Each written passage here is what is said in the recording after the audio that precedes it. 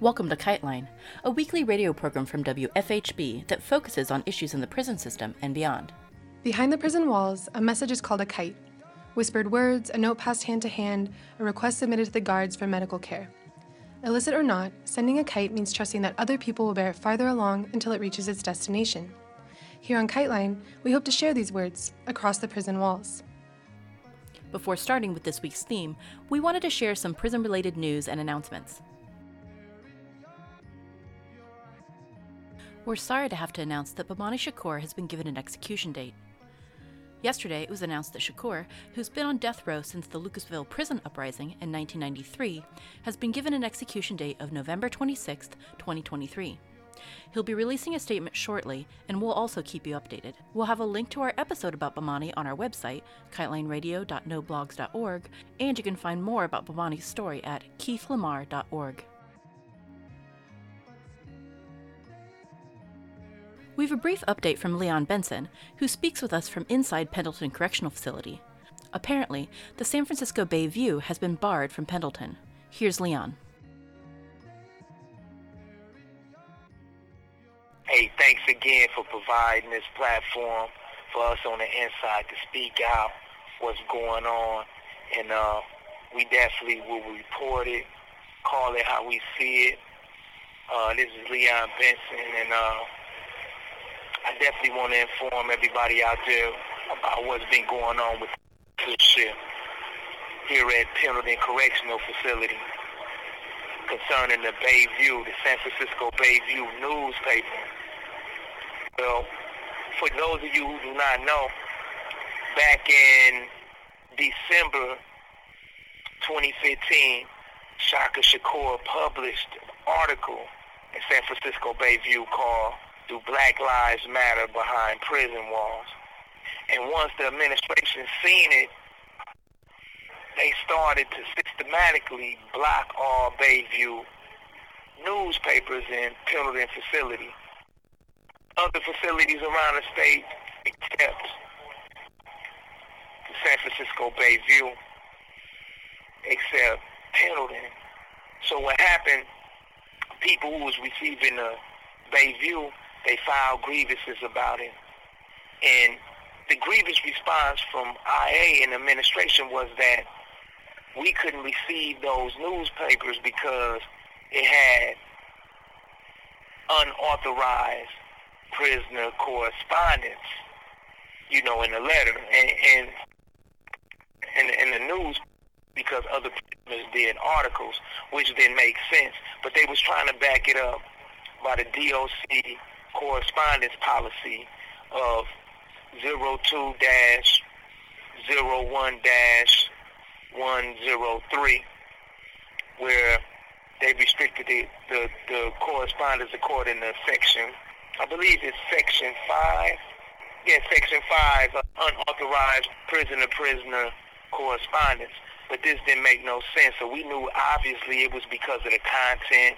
It was a lot of inspirational content coming from Bayview, from other prisoners around the country, activism, protests from around the world about different issues that made sense to people that was incarcerated and in deprived communities of color or other marginalized communities in the United States and the world.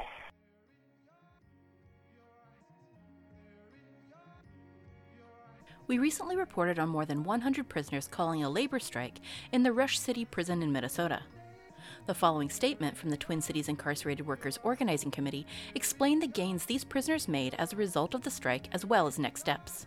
Quote, "In the wake of work strikes by at least 157 prisoners, Minnesota's Rush City Correctional Facility has reversed a policy change that would have doubled the time prisoners must wait to receive canteen items that they purchase. The change would have increased delivery delays from 1 week to 2 for items including hygiene products, over-the-counter medication, and food. Prison staff announced this reversal in an internal memo dated December 6th, and the prison modified its daily schedule on December 10th to allow staff to catch up on canteen deliveries.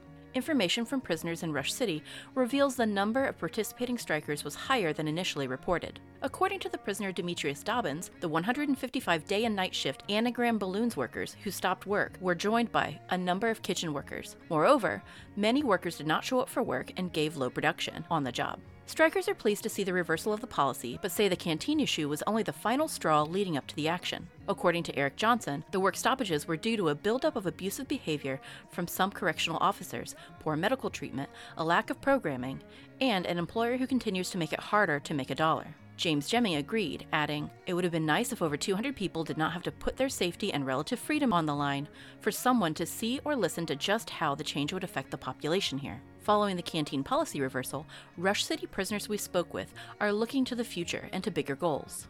Dobbins argues that the overcrowding problem should be central right now. Because of overcrowding, a majority of the prison population are not provided adequate healthcare and rehabilitative programs. Some see policy changes like good time and decreasing time served in prison, including for those with life sentences, as central next steps, while to others, continued conversation with administration is a prominent theme. To Kashawn Pierce, it is crucial for now and the future to come together to build a good, peaceful, and respectful relationship between the Rush City correctional officers, staff, and inmates. Adds Jemming, such a relationship would remove a huge percentage of the violence in the system. For years, the Department of Corrections and especially Rush City Prison have suppressed our voices, our ideals, but not our thoughts, says Pierce. We are just fed up with being treated like our voices don't matter. Some of us have said enough is enough.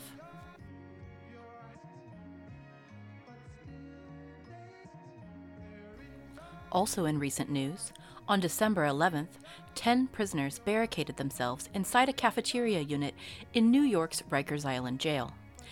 They were protesting the slashing of another inmate in an instance of prisoner-on-prisoner violence. An extraction unit broke through the barricade and pepper-sprayed the prisoners into submission.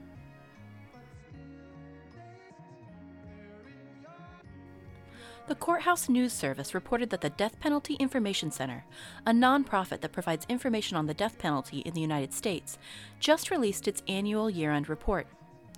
This report indicates what it calls a climate change in attitudes toward capital punishment. There's a diminishing support for the death penalty and lower rates of executions in this country. According to the report, juries and judges sentenced people to death 41 times in 2018, and 25 executions took place. The number of prisoners on death row fell below 2,500 for the first time in 25 years. Also this year, a 20th state abolished capital punishment when Washington state decided the death penalty was unconstitutional because it's racially biased. The report notes that one prisoner has been exonerated from death row for every 9 executions conducted. A Gallup poll taken in October found that 49% of Americans thought the death penalty was applied fairly.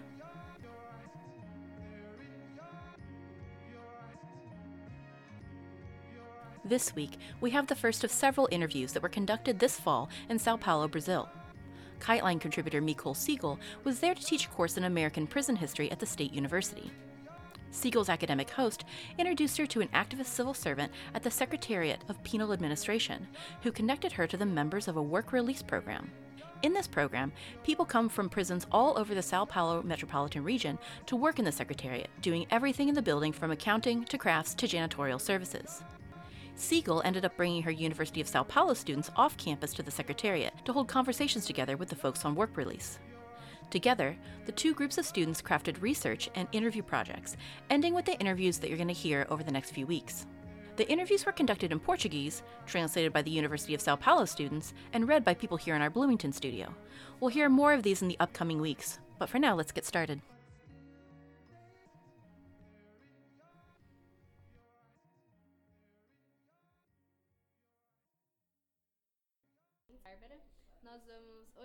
Our group is made up of Lorenzo, Almir, Felipe, Tatiana, and me, Barbara. Today is September 19th, 2018. We're going to talk about re-entry into society. Throughout this conversation, we will address 4 main issues. First, what is re-entry? The second, how can it be put into practice? Third, should some form of re-entry programs be available from the beginning of the sentence? And finally, we will defend the idea that re-entry should begin from the moment a person begins to fulfill their sentence.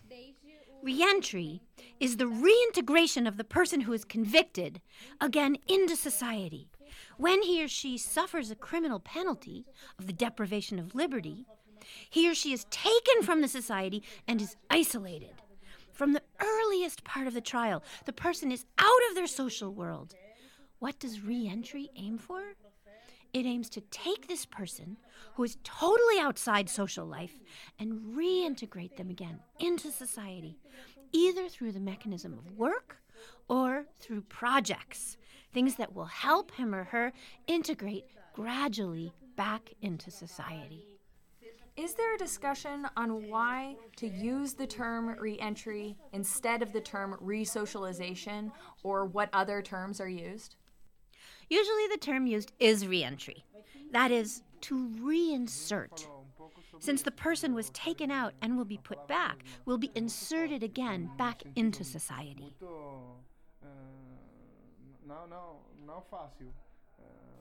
We talked a little about this, about the term, about the word itself, which is very strong, not an easy concept, since it has within it the idea of a journey, a before and an after, a passage that is not so simple. So we can also question the very idea of re-entry. The term assumes a retroactivity. During the time you were outside of society, what did you do? Why did they have to be taken out of society? But is that the real problem? In this difficult exercise, what are the things that can be done when someone is arrested so that they do not become totally isolated from society? We'll get into that. When you're in prison, you're out of society due to breaking a rule, and this rule isolates you. So the process of re-entry should not begin when the person is placed in the minimum security regime or when they gain their freedom, but from the moment the person was arrested. Because if you were taken away from society because you weren't respecting rules, then there must be some mechanism, something to prepare you to go back. If you're outside, you need to be brought back in. And what if this placement starts from the beginning of your sentence? Because in Brazil, the first thing you do is you go to a maximum security prison. Then you go to a medium, and then from there, a minimum, and then you gain your freedom. But what if, instead of thinking about social reentry only at the end, we thought about it from the beginning? Wouldn't people be better prepared, psychologically and emotionally? We understand it must take place from the moment your freedom is taken away. So it does not have to be some sort of reintegration, because there's only the concept of reintegration if at first the person was disintegrated from society. And this process should not happen. So we want to think about reentry from the first moment. Tatiana explained a little about how it works here in Brazil. First, there is maximum security, then medium and minimum, and then the person gains his or her freedom.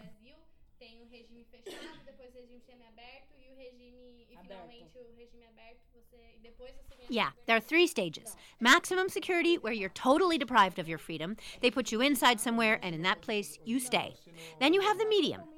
The law states that in medium security, the prison is a place where you go only to sleep. But that's not how it works, because many do not go out to work. Many cannot study outside. So in a way, the medium, or we say semi-open, is not so semi-open. It's more of a semi-closed, because it means a prolongation of the closed regime. If you don't work or study or work inside the prison, you remain in the closed regime. In the semi-open, the medium, the person's only allowed to leave the unit, go to work, and come back in the afternoon. Normally on Saturday and Sunday, you don't go out, but there are exceptions. For example, I take a course at USP at the University of São Paulo on Saturday, so I can leave. But my right is to go to the course and come back. Almir also takes a course on Saturdays at Poli. That's the engineering college of the University of São Paulo. I work from Monday to Friday here in the coordination of social reintegration and citizenship. On Saturdays, I do a pre-college exam course, and one Sunday a month I get out too. Please, can you explain a little bit more this building of the SAP, the Secretariat of Penal Administration, is the building of the... Yeah, of the Coordination of Social Reintegration and Citizenship. This building that we are in, this huge 13-story building in downtown São Paulo, is SAP, the Secretariat of Penal Administration. It works on behalf of reentry. It works for the person who's getting out of prison, so it tries to help. There is one section in here on the second floor, the CAEF, Family and Advocacy Center, where you can get the documents you need, all the assistance, all the support you need when you get out of jail. You have it right here in this building. Also, they have projects that are supposed to be a part of the medium, the semi-open regime, but they didn't even have them at the unit where I was, at Boutantin, for example. There was a project there, for example, where we worked from Monday to Thursday in a park, and on Fridays, we would take an administrative assistant course. So now I have an administrative assistant certificate. That course lasted 2 semesters. That's some good kind of support. Courses like this are the result of projects started right here in this building. The course must be previously approved, of course. Then it's financed, then teachers are hired, and they start working with us.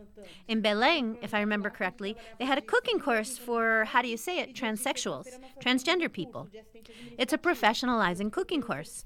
All people who took that course are in the process of professionalizing so that when the person leaves prison, he or she does not leave with empty hands.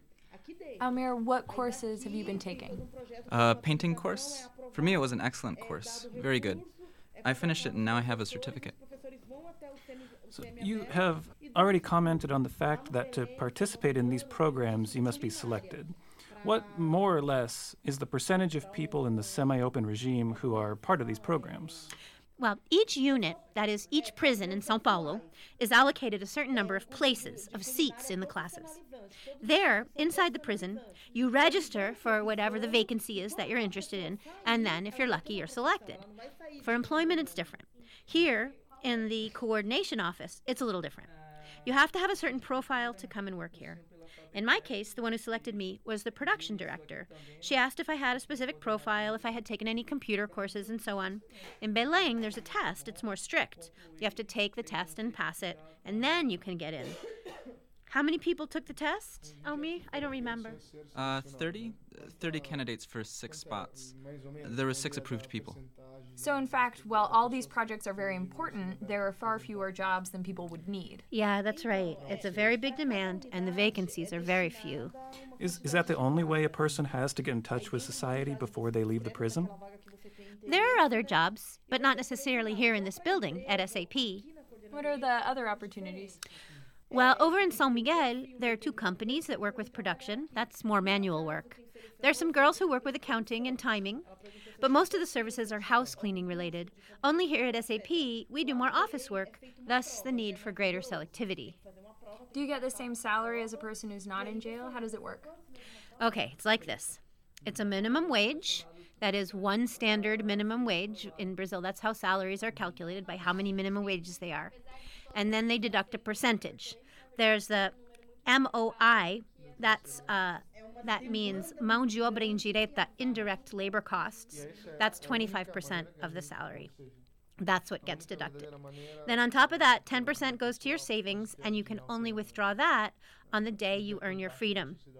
You can also get your salary when you have an exit, basically a furlough, which is a day out of prison, like on holidays. Usually, we can use our accumulated salary through vouchers. Are there shops that accept vouchers in Belém? No. So, in the women's prison, there are. You mark some items, and these items are deducted from the money that's there in your account. And then when you have a furlough, all that's available in your account, you withdraw, except the 10% of the savings that you accumulate and that are only withdrawn at the moment of freedom. So what is the MOI? It means indirect labor. 25% of our salary is discounted to pay for internal or indirect labor. So what is this internal or indirect labor? That's who's working in the prisons. It's the girls who work in the institution, the girls who clean, who work the grounds, the girls who make our meals in the kitchen, the girls who clean the rooms of the directors. It's for these people who work in the prison, for its upkeep. That's where the money goes. So you're paying people who work inside your unit? Exactly. Since we're in the custody of the state has the obligation to pay all of my expenses. They should not be funded by me, but that's not what happens. Who pays for the monitoring device, for the ankle bracelet? The state. That's one difference between Brazil and the U.S. Unless you damage the unit, then you have to pay out of your pocket. If I'm running away and I break it intentionally, I have to pay. Otherwise not. Who pays for this is the state. Another point that we were discussing earlier and we're not talking about now is how the reentry process should not be thought of only as in terms of professional qualification and education, skill building after prison, but to build a new life or to continue the one that they had, but also how one needs to be emotionally prepared for it. Exactly. There are people who gain their freedom but are not prepared for that freedom. They spent a lot of time in jail. I was in prison 8 years and 8 months. So my first exit, my first furlough, was a reality shock for me. I went out and everything was different. Everything had changed. The streets of my neighborhood were different. A long time had passed. So much had happened. Society evolves day after day. I didn't know how to use a cell phone, and that was embarrassing to me. I arrived in a store that required you to have the app of the store on your phone to check the product's prices. And this was embarrassing for me. I kept asking the girl what the prices were, and she told me to download the app. And I was like, what's an app? I felt totally out of touch. So you need to be emotionally prepared, because when you leave, that life you had is no longer possible. You no longer have your job, and most of the time, your friends have moved away. Are you emotionally prepared to start over? And when I say restart, it's starting over from scratch. You have to rebuild yourself financially and as a person again, because prison not only deteriorates people's outsides, but really their inside. I think the biggest damage that detention does is inside. It's in the mind of the person, of the human being. You feel less. You start to devalue yourself. You'll feel like a nobody if you don't really work the emotional angle hard. I talked a lot with the psychologist of the prison that I was in. I was trying to read a lot because reading helps a lot. And besides, as much as I did when I left, I saw that I was not psychologically prepared. But I had all the support of my family. What about someone who doesn't have the support of their family? How is it for them? How long had you been in jail before you had your first exit or furlough? 6 years, 10 months, and 17 days. I counted every minute. What do you mean by being prepared for freedom?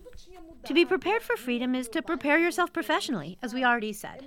But that doesn't just depend on you. You have the selection process, and there's not vacancies for everyone. Exactly.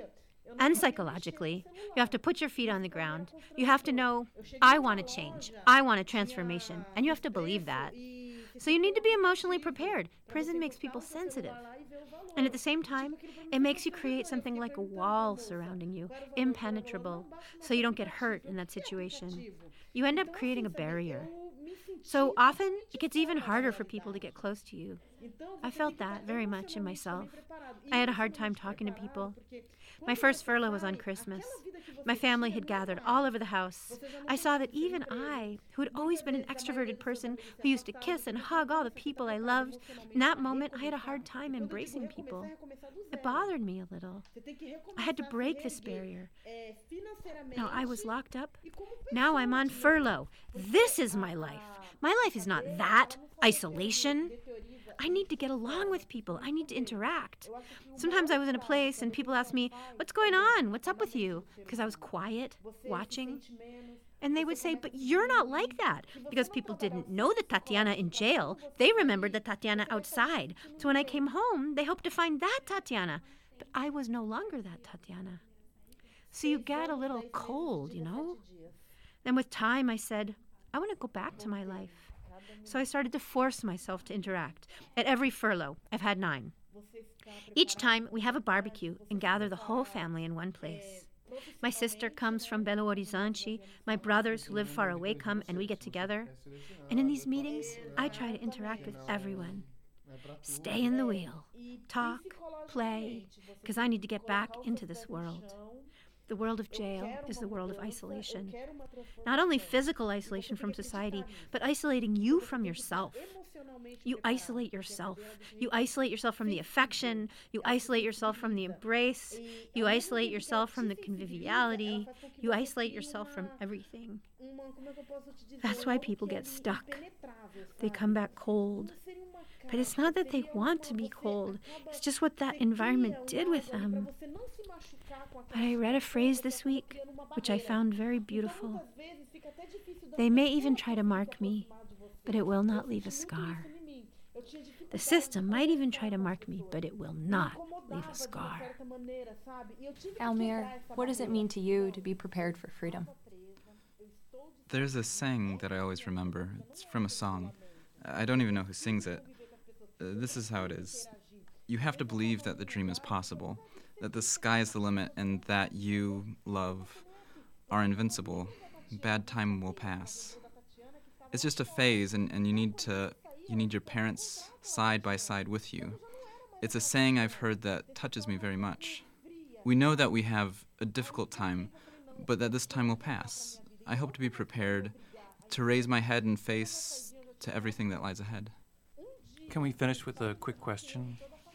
Do you think that there will be a time when the prison will no longer exist as a form of punishment? Look, it looks like a utopia. When Professora Micol spoke the first time about abolitionism, I'd never heard of it. I'd never thought of it, never considered this hypothesis. After we had that meeting where this was debated, I started thinking about it. I'll tell a story quickly. When I did my criminological exam, to go into the semi-open regime, you need to do an examination called criminological. The social worker told me a story of the mothers of Africa. They're a tribe in which women, when they become pregnant, go to the middle of the forest and create a song for the child she's waiting for. That song is unique. It's just made for that child. Hence, in all important moments, birth, anniversary, marriage, that song is sung for the child to remember its origin. And when that child makes a mistake, some offense that goes against the rules of that tribe, that child is placed in the middle of a circle of people, and that song is sung. To make him or her realize that he or she isn't that mistake. He or she is much more than that. So today it looks like utopia, but I believe there will come a day when there will be another form of punishment. Not the one that discriminates against you, that humiliates you, that isolates you, that ignores you, that keeps you away from the people you love, but a form of punishment that makes you go back to your essence and see that you are not a mistake. You are a human being. You are much more than a mistake. And in that sense, it's not a form of punishment because, in my view, punishment involves suffering and mistakes, breaking the law. We all do it. We're all subject to error. It's not just being subject. We all break the law. What we have talked about is also a bit of that justice which is not punitive justice, but a restorative justice. It's a justice that puts us in the position of equals, as people who feel violated in their rights and people who, at the moment, violated certain rights. And that we can restore this without taking humanity from each person, because that mistake does not make you stop being who you are, a human being.